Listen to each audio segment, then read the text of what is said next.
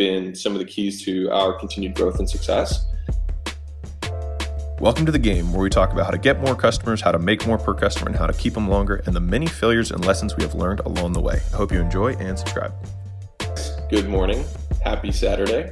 I'm really excited for this podcast video because I've actually had this concept on my mind, this piece, probably for the last 2.5 weeks. So I feel like it's been like in the back of my mind, like percolating and whatnot. And it's combining with like 4 or 5 other ones. And I like felt it this morning as I was eating breakfast. I was like, all right, today's the day I'm going to make it. So originally I wanted to call this Why I Don't Go Home for the Holidays. And there's probably going to be some things that I say that are a little bit controversial. But there are things that have absolutely been some of the keys to our continued growth and success. And I thought you might want to hear them. And so I put the title as this, for at least for right now, as Success Equals Ingrained Intolerance. And so one of the reasons that I don't go home for the holidays is that a lot of people haven't grown since I left, right? They haven't had 10 years of growth. They've lived the same 6 months 20 times, right, since I was gone. And when I go back, they want to meet me in my past. And so they want to speak things over me that aren't who I am anymore. And then because it's difficult for them to connect, right? Their perception of who I used to be and who the person is standing in front of them, how they reconcile. Thank you. Reconciling those two things is really difficult for a lot of people because it's breaking the box they want to put you in. But the reality is that most people don't change. Entrepreneurs do because we have to, right? We call it growth instead of change. But for the outside world, for the non-entrepreneurs who stay in their same box every day, it's hard to calculate. And so I'll go home and they'll say, oh, like my dad says this. He'll say, you have the shortest fuse out of anyone. You just have such a short temper. And anyone who is in our company, my wife, anyone who knows me and spends time with me would probably not say that. And so I will be, very aggressive in combating that immediately because I'll be like, don't speak that over me. That's not true. That's not who I am. And it makes people really uncomfortable. And so there's a lot of times if I go see an uncle, you know what I mean? If I'm at a holiday event and then they're like, oh, Alexander, you've always been a little bit loose with the alcohol. I'm like, I don't even drink anymore. You know what I mean? Like you're speaking about my past. And it makes people really uncomfortable. And I would implore you to meet those things head on. And the reason that I don't like going home for the holidays is because I have to be on guard. Because when I leave, I feel like I have to wash myself of the things that people were trying to speak over me. And it's constant. It's unending. It's incessant, right? They're constantly trying to put me back in the box that makes sense to them, right? And I refuse to have that happen. And so when I have these conversations, it's passing comments, it's little things. It's never, because most people aren't confrontational, right? And so it's never, you are like, you know what I mean? It's not like that, but it's just like, oh, you know how you always are. And they'll say it even with a smile, like it's a good thing. But you have to catch it because you know how it makes you feel when you hear it. So you're like, that's not true. That's not me, right? I'm done with that. That's in my past, right? And so this is who I am. And so I have to take a week to detangle and then basically re-speak over the things that I am or that I choose to be, right? And so it's one of the main reasons that I don't go back for the holidays, and I really, really don't like it. And I definitely don't like spending any portion of extended time there is because it feels like I'm going backwards. And what we are all as a community trying to accomplish is not normal. And we just have to come to terms with the fact that it isn't normal. It's okay that it's not normal, but it also means that normal people aren't going to like it, right?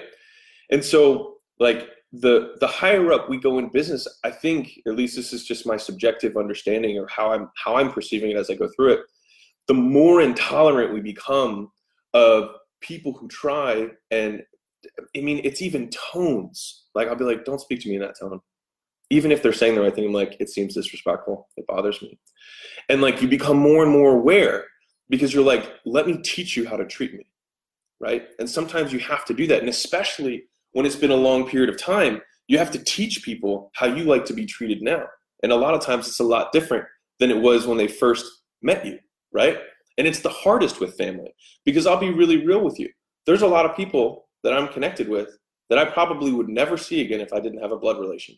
And I manage our space very well. And so if we go back, it's only going to be for a short period of time, because there's no other reason besides the fact that we share a biological bond that I would ever see you again. Because you don't have the same goals, you don't have the same values, you don't want to do the things I want to do. When we see each other, you make me feel worse. Why would I see you, right? I'm just being very real with you guys. And maybe this is something that I'll look back at this video 5 years from now and I'll have grown more and I'll have more perspective. But that's where we are now. Now, total pivot. Like sometimes, you know what? I'm not going to pivot. Like I'm going to dive a little deeper in this. Hopefully you guys don't mind. Like being so intolerant of this stuff is so key to being able to like grow. I'm telling you, because, and that's why there's this, we keep such quiet space, right? Because it's like the only place that you don't have to have your guard up constantly fending off what other people are trying to tell you about yourself, right? And so you can kind of build it while it's in its infancy and you're not as strong yet in these new attributes that you're trying to have. I was talking to a high-level entrepreneur yesterday, right? And he's like, I'm just horrible at details. And I was like, don't speak that over yourself. I was like, because your business might need you to be good at details when you go from 10 to 20 million, right? Don't say that. And he was like, you're right. I was like, yeah, you're choosing to not be good at details, right? Do you really think that if your kids were going to die, like, because you needed to learn to remember things to be able to do it? I'm like, well, yeah. I'm like, all right, then you're choosing to not be good at it.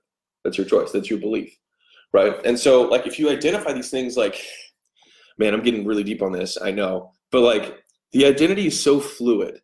Like, we can change in an instant. Like Tony Robbins talks about this stuff all the time. Like we can, like, the only moment that we're actually able to live in is right now, right? And so all of the things that we had before us are only stories that we can either choose to replay because they're positive attributes, or choose to ignore if they're negative attributes. And a lot of us just stay in these loops of speaking these things over ourselves that don't even serve us, right? One of my favorite sayings in the world, probably one of my favorites, like one of the most profound sayings, is we question all of our beliefs except for those that we truly believe, and those we never question at all. And I love that, because it just makes you aware of, like, I love catching myself on a belief that I've always had, that I believe so thoroughly that I never actually thought to question it, because that's how much I believed it, right? It's just been there. And so, like, the higher up we go, the more we kind of uncover these beliefs about what's possible, what can we do, how can we grow, how quickly can change happen, right? I mean, if you look at our business, hopefully you guys are enjoying Saturday morning with me. If you look at our business, right, like, we pivoted from a done for you model to the done with you model that we have now in April of 2017, right? And so from April of 2017 until today, right, that's like 19 months, I think, right? We've gone from zero to arguably the biggest company in fitness, like in the brick and mortar gym fitness world. And we're like 2 or 3 times the size of anyone else who's like the second runner up. And 2019, we're going to probably 3 to 4x that. I can say that with a lot of certainty. And so, like, how quickly are you able to achieve what you want to achieve? Is it supposed to take a year because you're choosing to believe that it's supposed to take a year, right? How quickly can you onboard someone? Let me give you another story. I was, so we're about to do a very big launch for our legacy group. I can't tell you what it is. But a friend of mine launched a new service category in his business, and it blew up overnight. He had a huge explosion of traffic. He was running like some ads and they just took off, right? And he couldn't do anything about it. And so he hired 30 people in 14 days for his customer service team. 30 people in 14 days, right? And so when we had our Q4 planning, right, our fourth quarter planning, we had our customer service director, and Lily, I love you to death. It has nothing to do, but like, this was what happened during the actual meeting.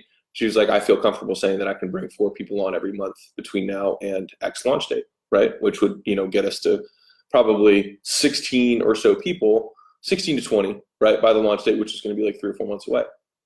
And so then I told that story about my friend who had just done this. He hired 30 people in 14 days because he had to, right? And so a lot of times the necessity is one of the biggest things that allows us to break our beliefs because we have to. We have no other choice.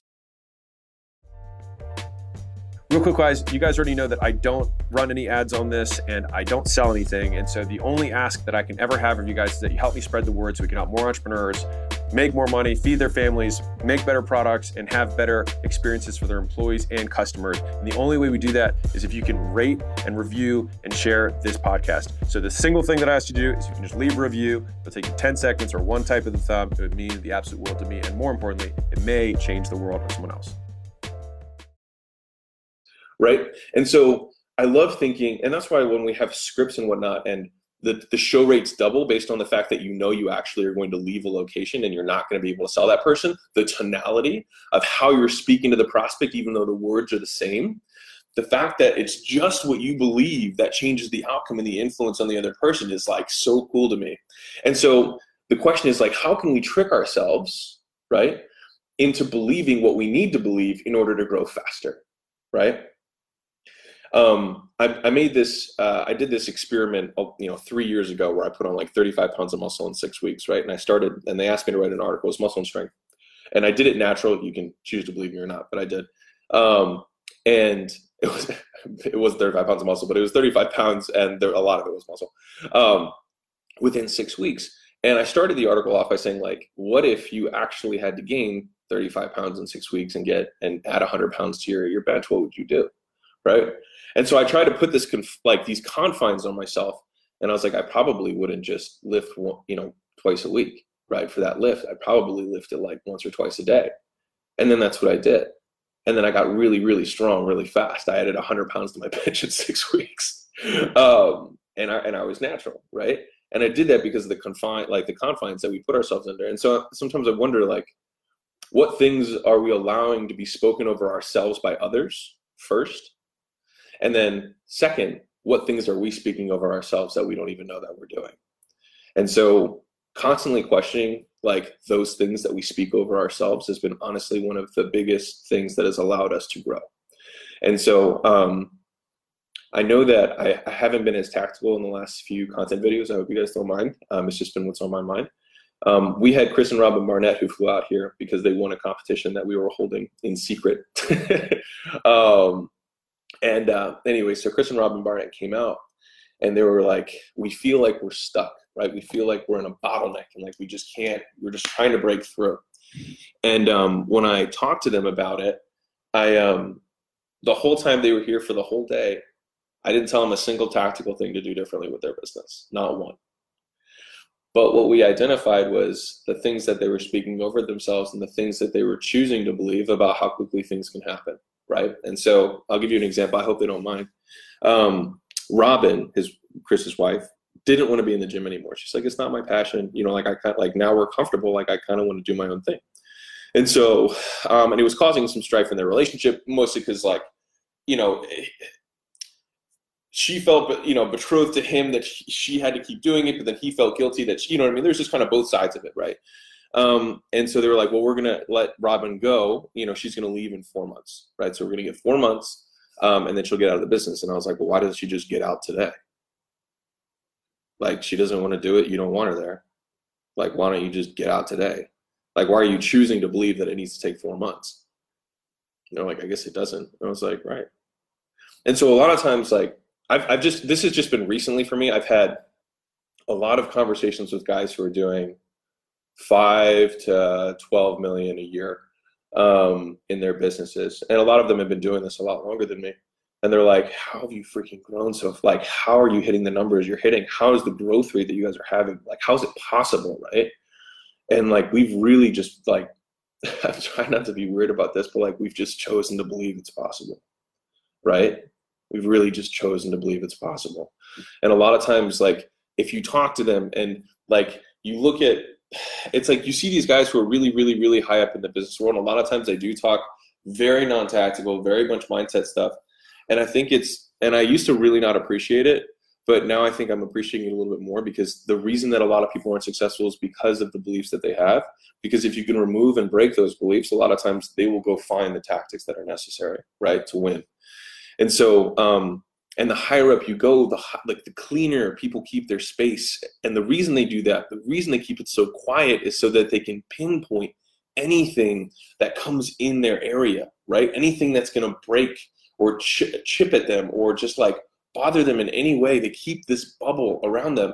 And then what that does, though, is that it gives them such clean perspective and clean vision on what's going on. Because a lot of times when I have these guys, like I said, who are doing 5, 6, 10 million a year, and they're like, what's going on?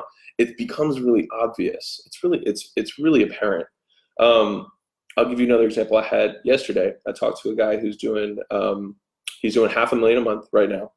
And he has it split between 2 businesses. He's got one business that does like $400,000 a month. He's got one that does $100,000 a month. And he's like, well, the $400,000 a month business is my old business. It's the one that it's got all the complexity in it. I hate the customers, all this stuff, right? And then he's like, and then this business is really simple. It's super profitable. I'm running like 3 times the margin I run in that business. And he's like, so I just can't figure out how to grow. And I was like, do you really can't figure out how to grow? He's like, yeah, I got so much stuff going on. And I was like, yeah, you should probably just get rid of the thing that is a big headache for you and do the thing that you really like doing. I was like, do you think if you got rid of all of the attention that $400,000 a month thing is sucking up, you'd be able to double the $100,000 a month thing? He's like, yeah, like easy. And I was like, cool, then why don't you do that?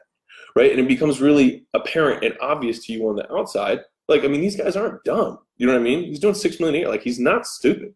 It's just the beliefs that we truly believe are the ones that we don't see, right? And so it's really interesting. And like, I think all the time about like, I want to be wiser. I want to have more discernment. And if you start to dissect, like, what is wisdom, right?